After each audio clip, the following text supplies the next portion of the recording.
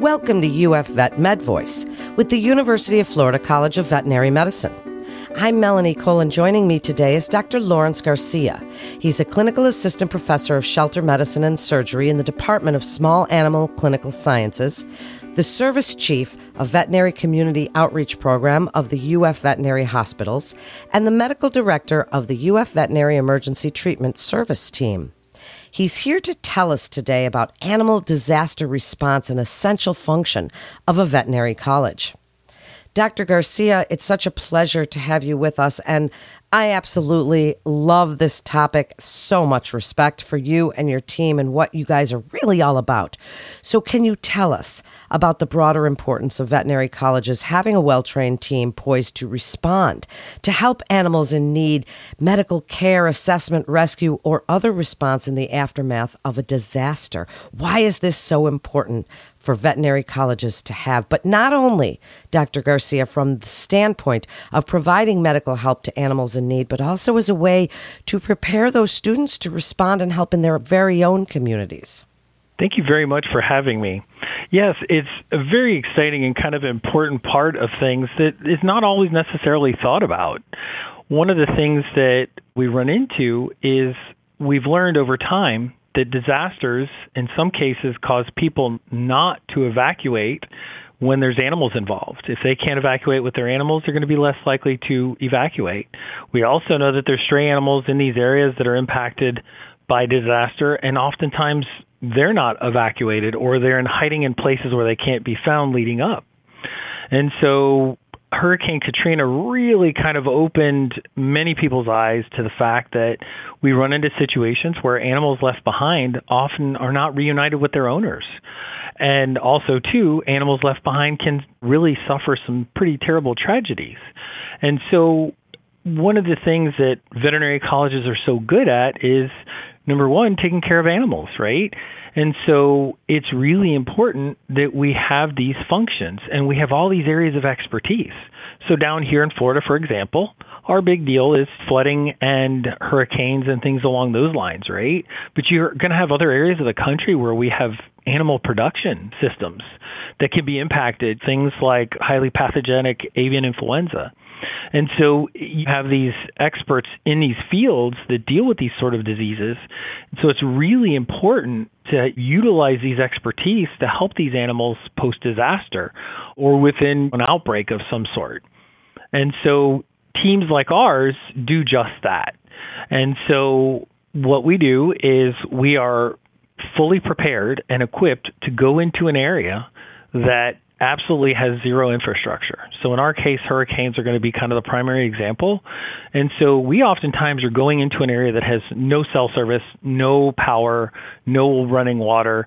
And so we come equipped with extra fuel, with water, with pumps that we can use to get some running water. We can actually bring water with us as well. And so what we're equipped to do is go into these areas that have lost all infrastructure and provide care to these animals. Because you have animals that get injured during the disaster, whether they've escaped, whether the structure that, say, for instance, the house becomes flooded or windows blow out because of winds or foreign objects flying around. And so what we do is we come in after the disaster and help take care of these animals. So we see all different sorts of things, animals that have ingested contaminated waters or animals that are contaminated by water that has fuel and oil and other things that are circulating in there. And, one of the things that people may not often think about is the fact that there can be sewage circulating in these floodwaters as well, and oftentimes is. And your water supplies, in some cases, even when they are still operational, the cleansing systems, the cleaning systems have been overwhelmed. And so even the running water can be pretty heavily contaminated by many different toxins and other substances. So when we think about these things, we have the ability to adapt in many different ways from the perspective of our team. So what we'll do is we have actually a medical surgical unit that belongs to another program with the college that they generously allow us to take with us. It provides us with surgical tables, other exam tables, and some cage space. And then we also have some collapsible tents that can be air conditioned. We create exam spaces there. We also have our utility trailers that bring supplies and equipment that are air conditioned. And so we can actually use those as exam spaces. So in this particular situation with Hurricane Ian, we actually used several different areas to provide enough exam space so that we could provide the care to the large number of animals that were coming through. In order to prepare for things like that, it's really important that we train our team. So what we do is we have drills every year, and we have mock cases, and we set up our camp as we would for like a field hospital type setup. And so I say camp because as part of our setup, as I mentioned, we have a tent, we have a surgical unit, we have utility trailers. And so we kind of create the smaller area where all these items are close together. It allows the doctors to move around and examine animals, as well as in the event there's extra need, people are close by and can hear and can help. Well, then what we do is we kind of have a separation barrier where we put our bunk trailer. So we have a bunk trailer that sleeps 11. That's sort of our barrier. On the other side of that is where we have our living space. So these days are pretty hectic and pretty long, and this way we can have our volunteers and our team members go have a space kind of away from the chaos to relax and recoup and recover and have a meal and have lunch or breakfast or what have you. So we set those areas up so that the students understand these are the kind of things that we're going to encounter, and these are the kind of things that we might have to address. And this is the way that we can address them in the field, because the field is going to be far different from what they experience here in the teaching hospital, where we have all the advanced diagnostics and equipment and facilities. And the thing is that the way our team is set up, we create this field hospital to sort of help in the early post-disaster period and allow the veterinarians in the area and the veterinary infrastructure to get back on its feet. Because some of what that takes is veterinarians and technicians and staff getting their homes situated, getting their lives back on track so that they can come back to work. In other cases, it may be that the veterinary facility is also heavily damaged. And so it's not only the living spaces, it's also the workspaces. We can provide care. And as we experienced down in Fort Myers, we had quite a few of the local veterinarians and technicians who wanted to give back to their community but couldn't do so in their facilities. So they came and volunteered, and they came and helped, and they came and pitched in. So our team is very adaptable, where we can expand to as many exam spaces as we need, and we can expand to as much as we need to accommodate the number of cases coming in, as well as the volunteers that we have and the veterinary and technician staff. That's why we do regular trainings with the students. And the thing is, as you mentioned, one of the most important things is we have all this expertise as a veterinary college, so we definitely need to be involved in animal disaster response. Because as time goes on, we're seeing more and more disasters of many different kinds, as well as we want these veterinary candidates to go out into the world and to be able to help their communities. Because in disaster situations, everything starts at the local level.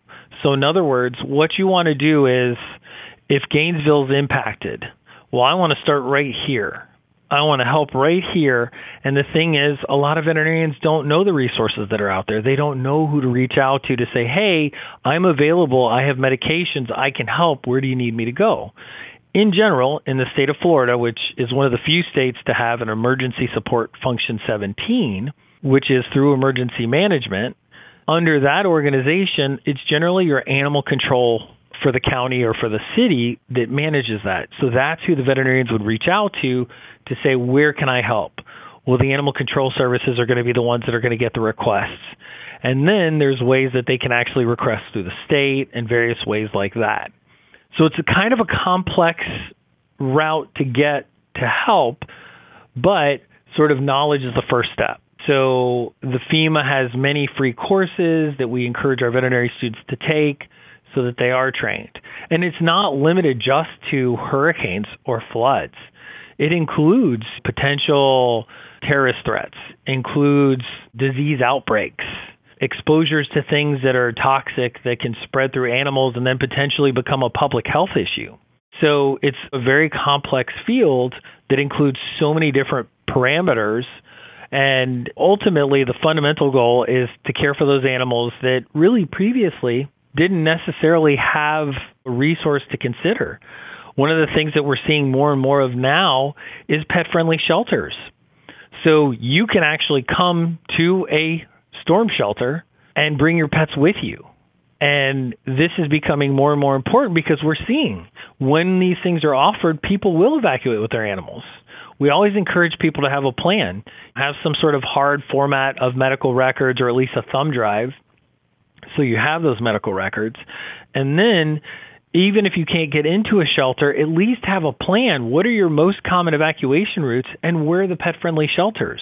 Or are you going to evacuate to a different state or to a family's home? But are there hotels along the way where you can also shelter with your pet if it's too far or if you can't get as far as you'd like? So it's very important to be thinking about those things. And same thing, too. If you have refrigerated medications, it's so important that you have extras.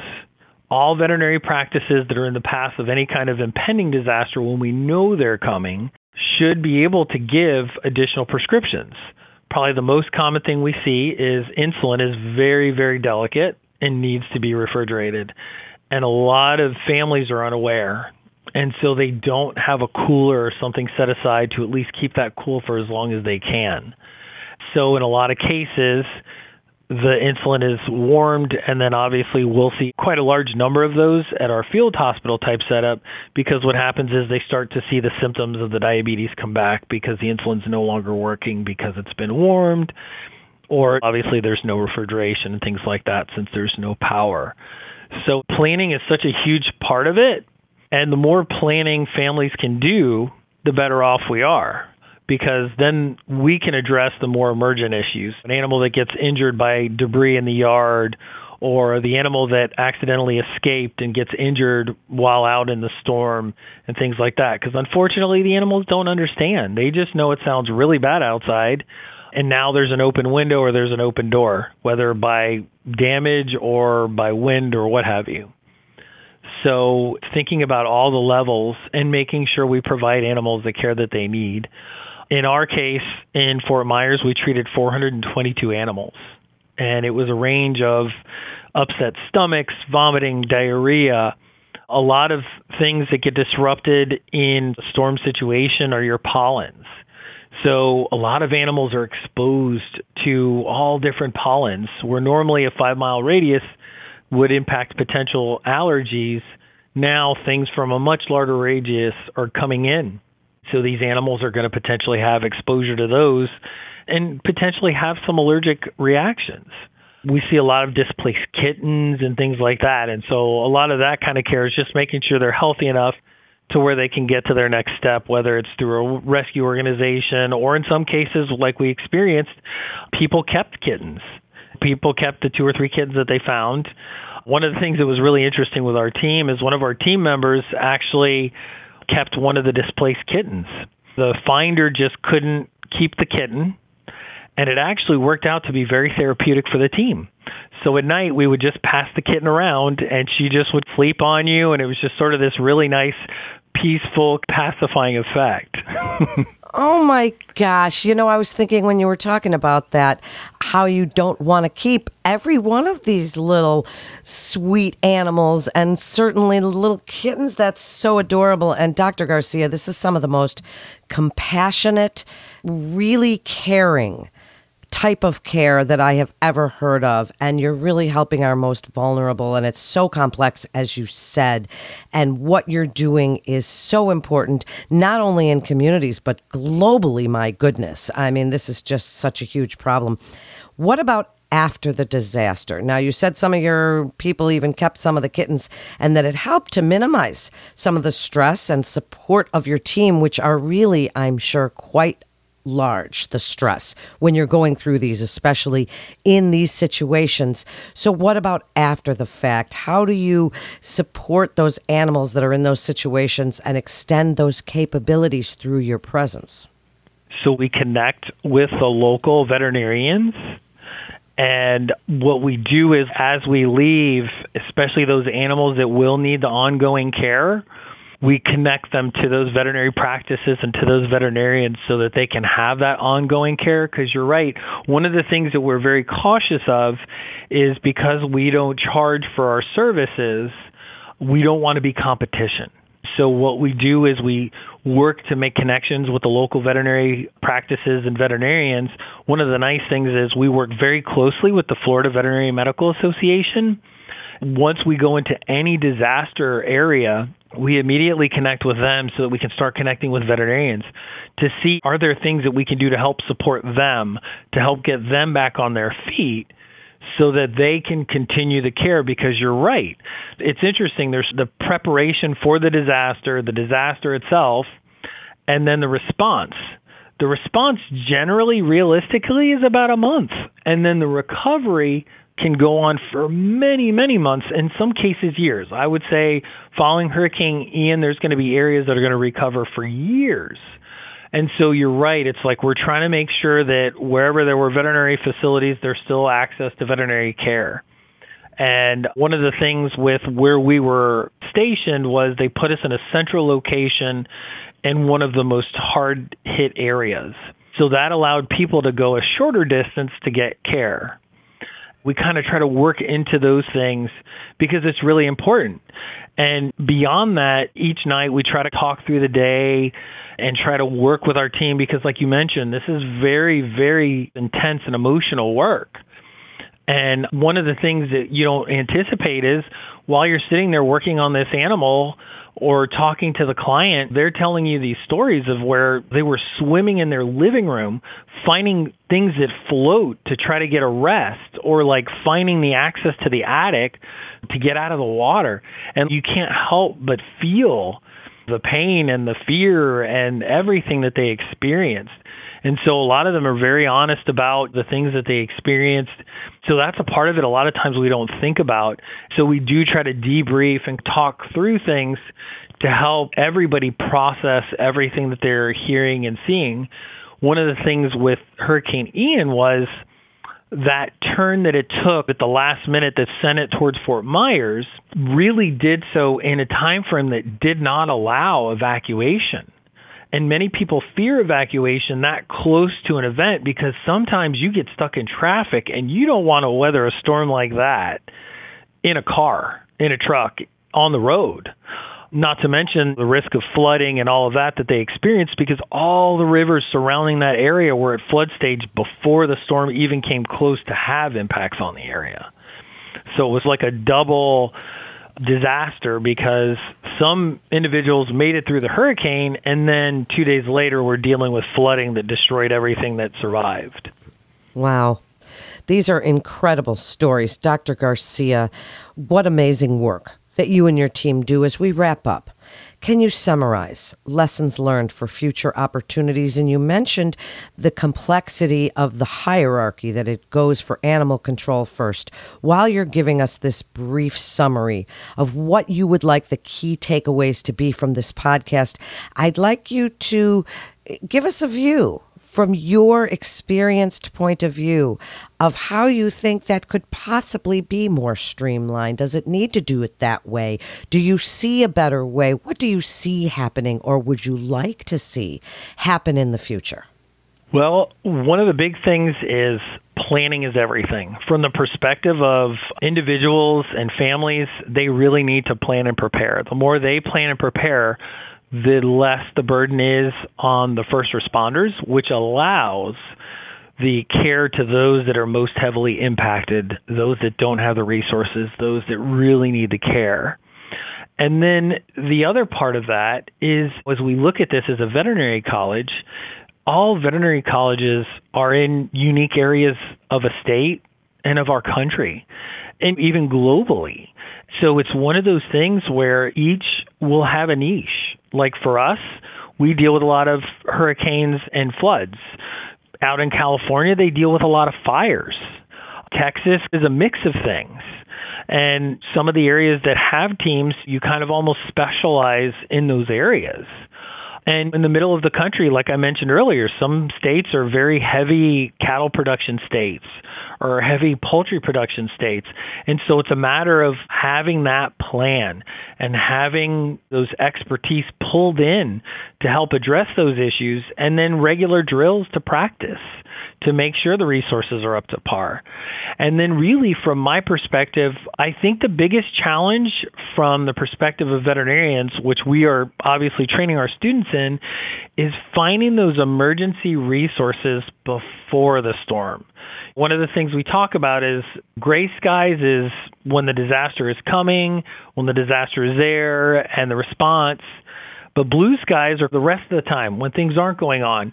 And that's the time where veterinary colleges and veterinary practices and veterinarians should be preparing so that when these things happen, there's a business continuity plan. There's plans for how we can respond. How can we help our community? And I think that's the biggest mindset. And then really, as far as the complexity of the response system, I think having that preparation and having those relationships beforehand are probably the key thing and the best way to streamline.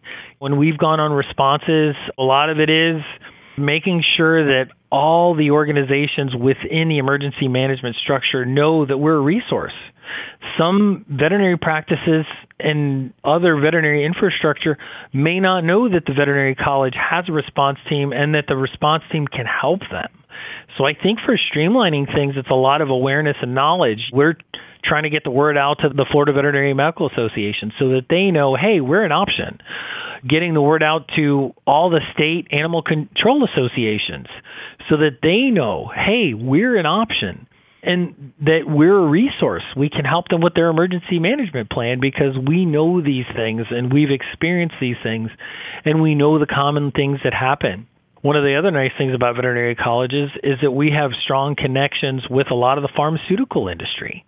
And so a lot of times when something like this is coming, they do their best to send any kind of supplies and resources that could be necessary while they can be shipped in and mailed in so that those items can be taken to those areas that are most heavily impacted and can provide care and provide support to the community. So it really is a community effort on many levels, but veterinary colleges are just so well suited to provide this type of care and then provide the storage and maintenance of the equipment. I mean, our team has 5 trucks and trailers, and those things need maintenance and tires and axles and all those kinds of things. And then we work with the hospital to rotate our stock of medical equipment and supplies as well as pharmaceuticals, so that way nothing goes to waste. Because obviously these things can be a little expensive. And so it really is kind of a constant collaboration on so many levels and really a lot of planning. I spend most of my year planning and going through my inventory and making sure that everything is in line and prepared, because for us, June 1st to November 31st are key times. I try not to plan vacations. I try not to do anything. I was a little scared I wasn't going to be able to escape for Thanksgiving break because it looked like we might have to deal with some of the issues associated with Nicole. For the most part, there weren't many in the way of animal issues, thankfully, for Nicole, but there still definitely was quite a bit of devastation there as well. Dr. Garcia, what an incredible person you are. You really had me choked up in so many ways. The work that you're doing is just absolutely unimaginable. And the stress. And I just want to thank you so much for everything you're doing for our sweet, sweet little animals and all of the work that your team is doing. And please come and join us again absolutely anytime. And for more information about the UF College of Veterinary Medicine, please visit vetmed.ufl.edu/UFachievers. And to listen to more podcasts from the experts at the University of Florida College of Veterinary Medicine, please visit vetmed.ufl.edu. That concludes today's episode of UF Vet Med Voice, brought to you by the University of Florida College of Veterinary Medicine, advancing animal, human, and environmental health. I'm Melanie Cole.